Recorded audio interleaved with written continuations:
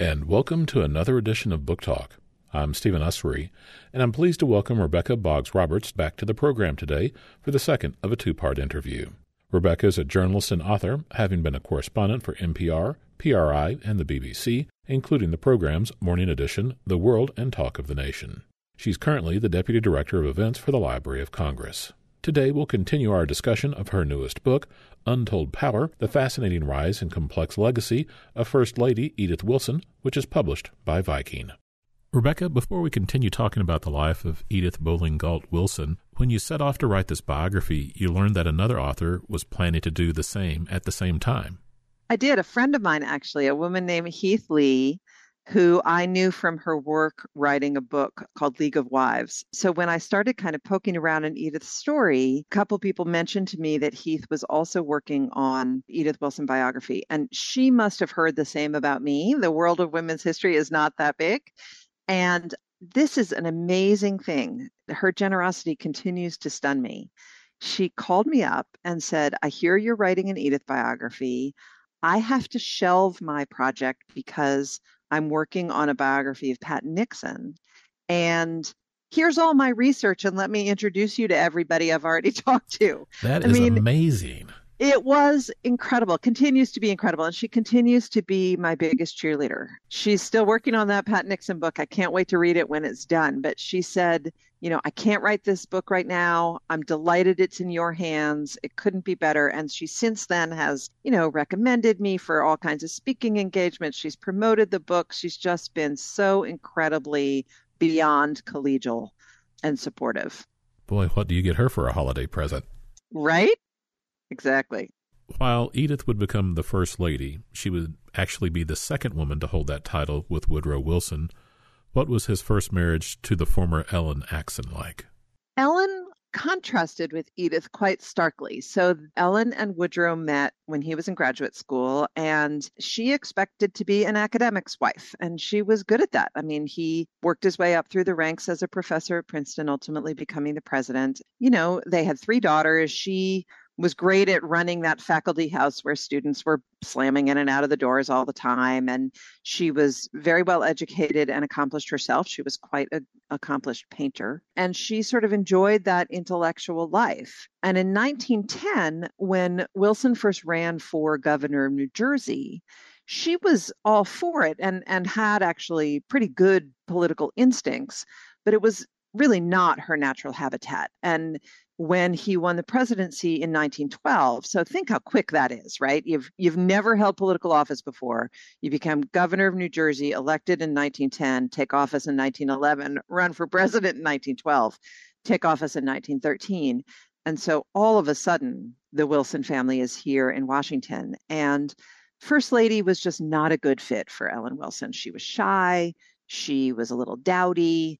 The gossip columns made fun of how she did her hair and what she wore. The public hostess role of First Lady just did not come naturally to her.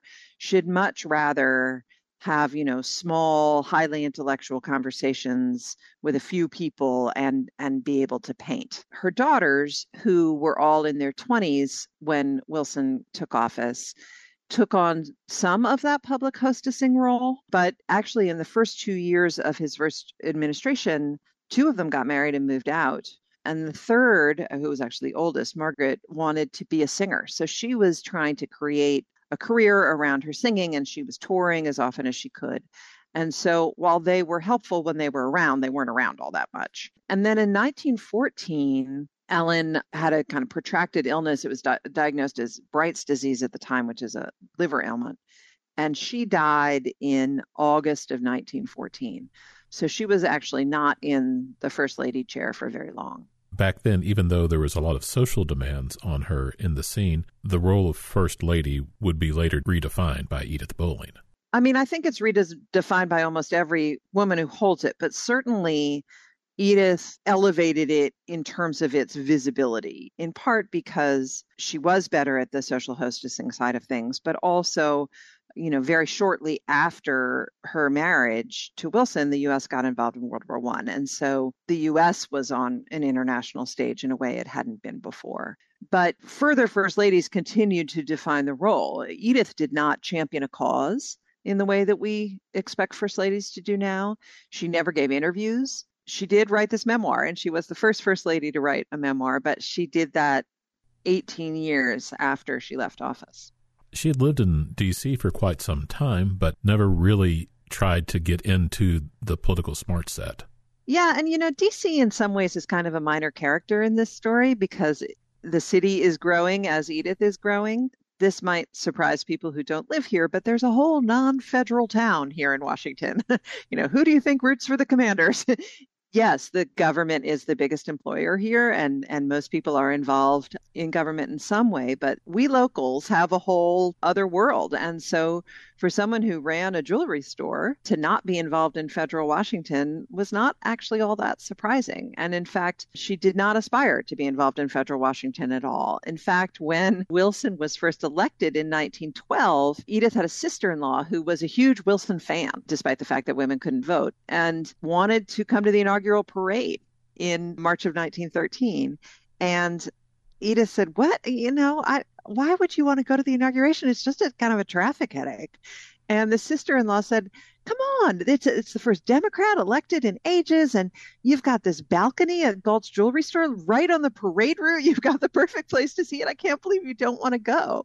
And Edith had to explain to her that locals don't always do that stuff. And she held that line for a long time. In fact, when Carrie Grayson first came to Edith and said, I'd really like you to befriend Helen Bones. Helen Bones was Woodrow Wilson's cousin. She was social secretary in the White House. And after Ellen's death and after the daughters had moved out, to the degree that anybody was first ladying, Helen Bones was kind of doing the bare minimum. But she was sad and she was grieving and she was lonesome. So Carrie Grayson went to Edith and said, "Be nice to Helen Bones. Go make friends with her." And Edith said, "You've got the wrong gal. I want no part of the White House. That's not my scene whatsoever. I can't play that game." And Grayson said, "You don't have to. They're in mourning. There's no game to play. She just needs a friend. Take her for walks. Give her tea." Edith finally relented, and she and Helen Bones did become friends. But what they would do is go for little treks in Rock Creek Park and then go back to Edith's house for tea in DuPont Circle. They were not participating in official Washingtonian things. Now, while he was born in Virginia, Woodrow grew up all over the South, didn't he? Yes. And, you can visit his birthplace museum in Stanton, Virginia, but he only lived there until he was 2. His father was a Presbyterian minister and moved around based on which church he was serving. So he's got ties to a few different towns in the South. He went to Davidson College for a little while, so he's got some North Carolina ties. He went to UVA for law school, so he's got some Virginia ties. His wife and some extended family was from Rome, Georgia. So you can find Wilson tie-ins throughout the Southeast. So you mentioned it was Dr. Carrie Grayson who got them introduced. So what is our meet cute for this book? It was pretty cute. I mean, it must be said. So one of those days that Helen and Edith were meeting for their walk, Helen said, "Come back to the White House for tea today instead of going to your house." And Edith said, "We've just been walking in the park. My boots are a mess. I can't go to the White House." And Helen insisted, which was unusual, and said, "It'll be okay. We can take the elevator straight to the family quarters. No one will see your boots. You'll be fine." So Edith relents, and it was a total setup. She gets in the elevator, muddy boots and all. They go up to the family quarters, the elevator doors open, and there's the president and Carrie Grayson just off the golf course. Edith was not impressed, it must be said. She thought that the president's golf clothes were very unfashionable, and they had tea together, the 4 of them. The president immediately invited her to stay for supper, and she said, "No, I've really overstayed my ability to be here with my muddy boots. I will come back another time."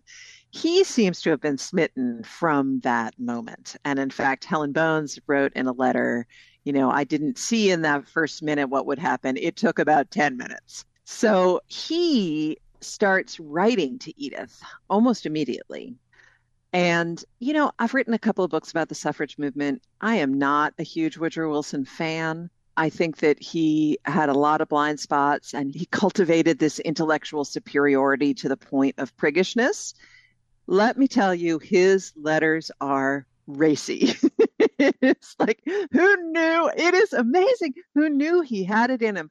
And it sort of makes me like him more. He doesn't have any sense of humor, as far as I can tell, but he is so sincere and he is unafraid to tell Edith what he thinks from the very beginning, even when he has no hope of her returning his affection. And he just gushes, gushes, gushes. Their correspondence is sort of amazing. She holds him at arm's length for a very long time. So he was just all that. His wife had only been dead a few months, and he, by all accounts, mourned her deeply. But boy, was he taken with Edith from that very first minute. Do you think she wasn't genuinely interested in him, or do you think she was just playing hard to get? I think she genuinely had a lot to give up. First of all, he first proposed 5 weeks after they met. And I think that did take her wholly by surprise. That wasn't a, by no means, yes, keep trying. It was a, I barely know you, no. But also, she was enjoying this independent life. She did not want to get married again, and to anybody, let alone someone for whom she'd have to sacrifice all of her privacy. You know, if you read their letters, she keeps changing the subject every time he gushes. You know, he'll write these ardent things about how he wants to kiss her eyelids and, you know, her beautiful form. And she'll write back and say, oh, that's lovely. Listen, can we talk about the Carranza government in Mexico? What's going on down there? You know, she really wanted both to keep the content less personal, but also she really wanted to know about the politics. You know, she asked these very pointed questions about, will William Jennings Bryan resign as Secretary of State? Who do you think is going to take his place? She told him that she thought his second letter to the Germans about the sinking of the Lusitania was not up to his usual standards.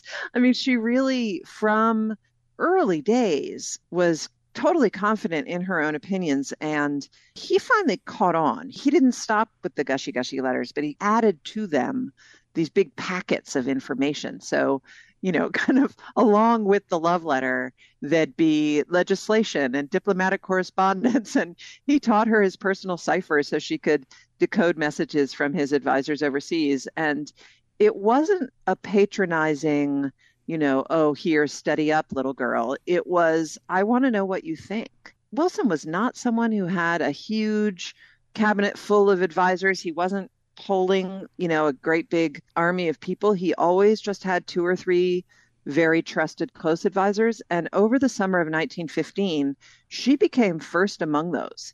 He really came to rely on her judgment above all others. And that must have been awfully heady for her. I think that is what ultimately won her over. You know, this is someone who was probably told she was beautiful every day of her life and not so much told she was smart. And for the leader of the nation, a famous intellectual, to be telling her that he trusts her judgment and thinks her brilliant, that was a pretty successful way to woo her. And he is really fortunate because she did have a German in her family. All that information could have gone sideways very badly for him. Yeah, I mean, the security issues be damned when he passed those big packets of information over to her throughout the summer of 1915. It is remarkable. But, you know, even then, even once she realized that she was willing to marry him, she told him she'd only marry him if he lost. But if he lost re-election in 1916, she was in, because she really was wary of being seen, as she said, wanting the office, not the man. When she said that, by the way, all he seems to have heard is, I'll marry you, and started telling everyone they were engaged. So, with his wife not even have been a year past and he's proposing marriage, what was the attitude of D.C. and other Americans like when the president is courting so soon after his wife's passing? There was a lot of talk about how that was going to go over. Even though universal nationwide suffrage hadn't passed yet, more and more states were enfranchising women, especially in the West, which was seen as crucial to his reelection chances. And there was real concern that these new women voters would hold it against him for moving on from his wife so quickly. And there was even a completely bananas plot to pretend that some old love letters were surfacing to try to, anyway, that you'll have to read about that in the book. That is too complicated to get into. But there was some concern that it would look unseemly. Happily, Edith was sort of charming enough that the press seems to have embraced her completely. She was lovely. She was appropriate. she looked good in pictures, but also she humanized him. And so suddenly he was smiling and going out in public more and, showing up in places that he had hidden from during his first term. And so the press approved of, the president in love. So they married in December 1915. The coverage was almost universally positive. 1916 was an election year, and she went with him on the trail, and she was good at all of that. She never gave speeches or gave interviews, but she shook all the right hands and thanked all the right hosts and made everybody feel important and paid attention to. He wins re-election in a squeaker in 1916. And then 1917, suddenly the U.S. is involved in World War I. The job of First Lady is kind of bananas anyway, but being a wartime First Lady is really hard. And suddenly that public example part of the role becomes everything. And she picked up that very quickly. She immediately signed up for all the food conservation efforts and had the card in the window of the White House saying that they were doing wheatless Wednesdays and meatless Mondays and all of that. She had sheep grazing the White House lawn to free up the landscapers to do war work. She volunteered at a Red Cross canteen near Union Station. She made pajamas and pillowcases for the troops. So she really threw herself into that setting an example part of First Lady. And that went over very, very well with the public. I recently interviewed Oline Eaton, who teaches in the D.C. area at Howard University, and she has a book about Jacqueline Kennedy Onassis called Finding Jackie. And I was really struck in both books on the role of gossip columns and newspapers, and on how they affect the lives of the first women. What was Town Topics, and how did they cover Edith Wilson? So Town Topics was this anonymous, very juicy series of columns. And I have to really thank my friend Rachel Faulkner for managing to talk the New York Public Library into letting me have access to them during a pandemic when you're supposed to go to the New York Public Library to read them. Gossip columns are a fascinating source because, first of all, if you're writing women's history, sometimes that's the only place that women are being covered in the news. But also, they're so ephemeral, right? They reflect the feeling of the moment. And 3 months later, they could be reflecting something else entirely. But they really did, and Town Topics specifically, amongst the many gossip columns, really did dictate public opinion to a huge degree. Town Topics approved of Edith for the most part. They thought that she was a good choice for the president. They approved of the fact that the White House was becoming more social. They definitely approved of all of the wartime stuff that she was doing. But in anonymous columns, rumors can flourish. And so it's an amazing source 100 years later to kind of see what was on people's minds outside of the more formal White House beat reportage.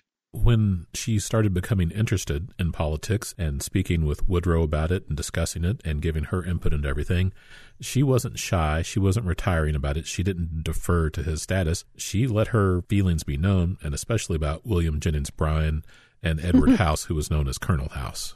Yeah, she didn't like either of them much. In fact, when Bryan finally resigned as Secretary of State, Edith wrote Wilson a letter saying, "Hooray, Bryan is out. You were much too nice to him." And she didn't trust Colonel House. He was one of Wilson's 2 or 3 closest advisors, and Edith found him untrustworthy and a yes man, and she was not afraid to say so. She also had initial qualms about Joe Tumulty, whose title was secretary, but he really functioned as chief of staff. I must say a lot of Edith's problem with Joe Tumulty was snobbery. She found him a little too working class and a little too Catholic for her tastes. But Wilson ultimately did break with Colonel House over the negotiations over the treaty in Paris ending World War I. But Tumulty was with him all through the whole stroke incident and became one of Edith's sort of co-conspirators in that chapter. Now, despite her eager involvement in Wilson's presidential work, she and he really weren't in favor of women's suffrage. Did you discover why that she wasn't interested in suffrage? Oh, God, I wish I knew, right? Why is this business-owning, car-driving, independent woman who trusted her own judgment and blazed trails in so many ways, why wasn't she interested in exercising her full rights as a citizen? It baffles me. And I understand that later in the suffrage movement, when the National Women's Party started picketing the White House and very directly criticizing Woodrow Wilson, that Edith hated that. I get that she didn't find those tactics appealing or fair. But long before that, I think the only thing I can discover is it kind of goes back to that cult of true womanhood we talked about before, that there was just something a little not nice about insisting on a role in the public sphere. And, you see echoes of this argument a generation later with the ERA, that there were women, the ranks of the anti-suffragists were filled with women who said, we own the private sphere, we raise the children, we run the household, that's very important. Men are out there getting their hands dirty in the public sphere. And not only would we be stooping to their level to some degree to get our hands dirty in the same way, but also we would be denigrating the importance of our own domestic sphere by saying we want something more. And I think that's just where Edith came down, that there was part of her that thought it was a little bit inappropriate for women to be involved in those things. I will say, once she got the right to vote, she used it. And, she couldn't vote for president as a citizen of Washington, D.C. That amendment was passed after her death. But she did exercise the right once she had it. Why were the Republicans so against the League of Nations and the Versailles Treaty? Well, many books have been written about that. I think some of it is purely not wanting to give the Democratic president a win, right? We see that now on both sides of the aisle, just on purely partisan reasons, wanting to fight anything the other side wants. Specifically about the treaty, Wilson had insisted on being part of the negotiations himself because he wanted to include this League of Nations. That was his vision of global peace. For him, that was why the U.S. was involved in World War I. We didn't have any territory at stake. For him, it was so that the U.S. would have a seat at the table in dictating the future of global peace. And so the League of Nations was his dream. And he succeeded in getting it included in the treaty. But in the 1918 midterms, when Republicans took the majority in both the House and Senate, the Senate needs to ratify treaties in this country. So there were members there who were never going to pass anything. They were going to fight the treaty no matter what it said. But then there was this issue with the League of Nations that some worried that it would take the ability to declare war away from Congress. Because if we were in an international pact where we had to go to war to save a fellow member of the pact, that X'd Congress out of the ability to make that decision. And so while there was a group who called themselves the irreconcilables in the Senate who were never going to vote for the treaty, there was another group who was willing to make some compromises, particularly around the League of Nations and around this question of war authority, and that with some concessions, maybe they would ratify it. It's Wilson who said all or nothing. Wilson would not make those compromises or any compromises. He said, I negotiated this in good faith. This is the treaty, yes or no. It's amazing how much time he spent outside of the United States trying to get this thing in Europe passed, and then later with his stroke. So, he was out of the D.C. scene for a considerable chunk of time, even before his health wouldn't allow him to be there. Right. Can you imagine? So because he insisted on going to Paris himself, and Edith went with him because where he went, she went, they were gone for the better part of 6 months. They left in November of 1918 and didn't come back until the summer of 1919. They came back once briefly in March to close the last Congress and open the next one. But your president gone for 6 months in an age before global telecommunications? And then he comes back to Washington, faces this Senate treaty fight, and decides he's got to take the treaty to the people. But the only way it's going to happen is if he goes on a cross-country train tour touting the benefits of the League of Nations. And so by August of 1919, he's out of Washington again, off on this completely ill-conceived, ill-fated train tour. He was already pretty sick. He had gotten sick in Paris. It was 1918. There was a flu epidemic. He might have had a mini stroke there. He comes back to this protracted fight. He's exhausted. He's at the end of his rope. And then he gets on a cross-country train tour where he's in a, 100-degree metal car going from city to city and shaking hundreds of hands. It was a complete recipe for disaster. He did, in fact, collapse on the train. The end of the tour was canceled. The train came rushing back to Washington. And then a week later, October 2nd, 1919, he suffered a massive stroke. And Edith had been opposed to this trip. Everyone knew it was a terrible idea. Edith was opposed, Dr. Cary Grayson was opposed, Joe Tumulty was opposed, and they just couldn't talk him out of it. Even when they said, this might kill you, he kind of loved the idea of playing a martyr to the cause of the League of Nations. So all they could do was go with him and try to save him from his own worst instincts. By the time he had the stroke here in Washington, it was so debilitating that there was no question. I mean, his life actually hung in the balance for a good week. And then even once he was out of mortal danger, he was bedridden. His whole left side was paralyzed. He found it very hard to concentrate. His speech was slurred. He was a very, very sick man. How in the world do you keep the vice president, the cabinet, congressional leadership, and the media away from the president of the United States for months on end? For months on end. I mean, first of all, deciding that's your plan is sort of remarkable, right? And in Edith's telling, the doctors said to her, your husband needs to be kept from all stress and he needs to sleep a lot and he needs to keep his mind calm and he can't have any bad news. And, in other words, he can't be president, right? Like, what does a president do all day but face stress and hear bad news and use his brain? So if he does all those things, he's going to die.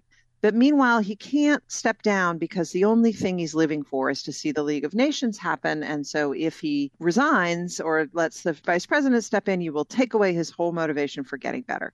So if he acts as president, he'll die. And if he resigns, he'll die. And so from Edith's point of view, the only thing she could do was do his job for him until he was better enough to do it himself, which is preposterous. But that's what she decided. And she and Grayson and Tumulty just closed ranks. And it is amazing to me how well they kept the facts of his health from so many people. Some of it is, of course, there was no TV. And even just the idea of a White House press corps wasn't quite the same as we think of it now. The bulletins that Grayson was pulling out from the White House were just very vague. They said he was suffering from nervous exhaustion or nervous digestion or, these kind of non-medical vaguely things. But they kept saying he's on the mend. He'll be better soon. It's all okay. And the fact that there wasn't a clear path for the vice president to come through because there was no 25th Amendment was kind of part of it. But also, with a Democratic executive branch and a Republican legislative branch, most of the people in the White House and around the White House and in the cabinet kind of had a vested interest in propping Wilson up and keeping him in office. So there were willing co-conspirators who, even if they didn't know what was going on, were willing to not ask too many questions. And that included some members of the press. Say like February, March of 1920, more people did start to ask questions. And in fact, Town Topics, that gossip column, was one of the boldest, saying, if he's okay, let us see him. And if he's not okay, we need to know that. But he wasn't seen in public for months. And even once the drumbeat started in the press, what they did was kind of prop Wilson up in the back of a car and drive him around town. He still wasn't, giving any interviews or meeting with anybody. It went on a shockingly long time. You've worked as a journalist, and we used to air The World from PRI several years ago on WYPL here. Did you put yourself into the journalist's shoes and imagine what you would have done in such a situation? I mean, it's hard not to. You have to wonder, why weren't they asking tougher questions? But interestingly, when there did start to be some news articles suggesting that Wilson was not, in fact, acting and that Mrs. Wilson was acting, and there were articles saying that, they weren't all critical. Some of them said, this is outrageous, we didn't elect her. But some of them said, what a paragon of, virtuous wifeliness. So wouldn't we all be so lucky to have as devoted a wife as the First Lady is? So even once it started to come out, it was not universally condemned. As you mentioned, she wrote a memoir, and you also mentioned that probably didn't hew super close to the historical record at times. Do you think that was for the sake of a good story, for self-aggrandizement, protecting her husband's legacy? What were these variances from the truth all about? Well, interestingly, while most memoirs are in fact written for self-aggrandizement, Edith's was written for self-denial. I mean, her whole point was to downplay her role and to insist that her husband was in control from the very first moment.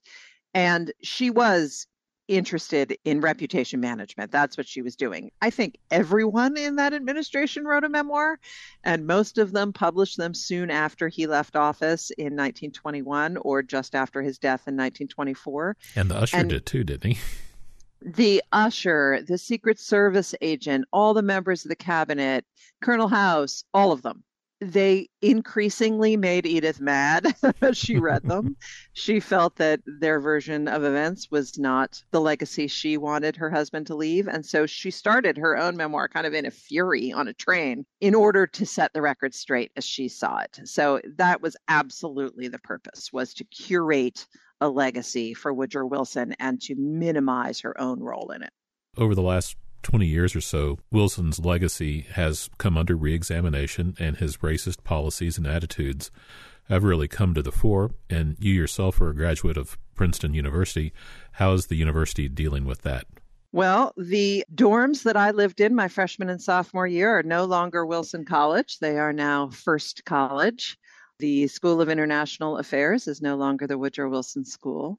You know, I think the university is kind of figuring out what to do with Wilson and how to honor his role as president of Princeton, because it's not, random that things there are named after him. He was integrally involved with the school, but also understand that his legacy is complicated. And what's been so interesting to me watching the revision of this saintly portrayal of a visionary of world peace, which is kind of the received wisdom about Wilson until the last few years, is how much of that myth Edith is responsible for. He died in 1924. She lived to 1961, and she spent a huge amount of that time myth making. So all of that heroic image that we have of him that we are now revisiting, a lot of it was burnished by Edith in those years after his death. And so she shared quite a bit of his unreconstructed views of white Southerners of the time. Did her views change over time going into the Civil Rights era? It's hard to know. I will say that she softened on some things, like she supported Al Smith for president in 1928. There's a time when she probably would not have supported a Catholic candidate.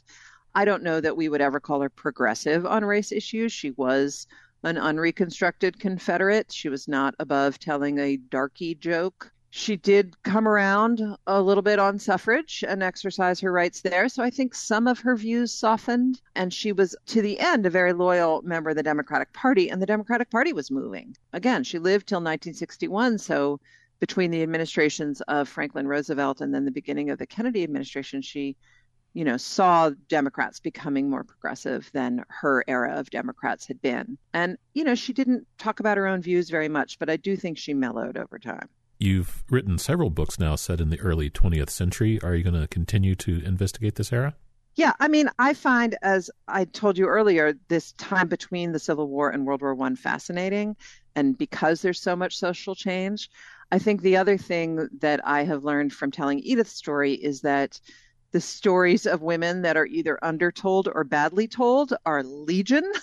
So there's no shortage of other stories I want to tell. And I just need to do a little homework and see how many primary sources are out there. I've got a couple ideas on the back burner. You mentioned Carrie Nation. The first time I saw a picture of Carrie Nation, I said, she looks exactly like my grandmother, except maybe 8 inches shorter. But she's a classic example. That's actually one of the reasons I was reading that biography is, if you know anything about her, you think of her as this crazy hatchet-wielding fanatic who chopped up bars in her effort to get prohibition. But a lot of that Carrie Nation was crazy stuff is kind of sexist garbage. She was actually pretty savvy. So, it's time to retell some of these stories. Well, we're looking forward to whenever you can tell us about that next project. Thank you so much. Rebecca Boggs Roberts is the author of Untold Power, The Fascinating Rise and Complex Legacy of First Lady Edith Wilson, which is published by Viking. I'm Stephen Ussery, and this is Book Talk. Thank you for joining us today. Book Talk is produced in the studios of FM 89.3 WYPL Memphis, a service of the Memphis Public Library, a division of the City of Memphis. Book Talk is copyrighted by the Memphis Public Library, all rights reserved.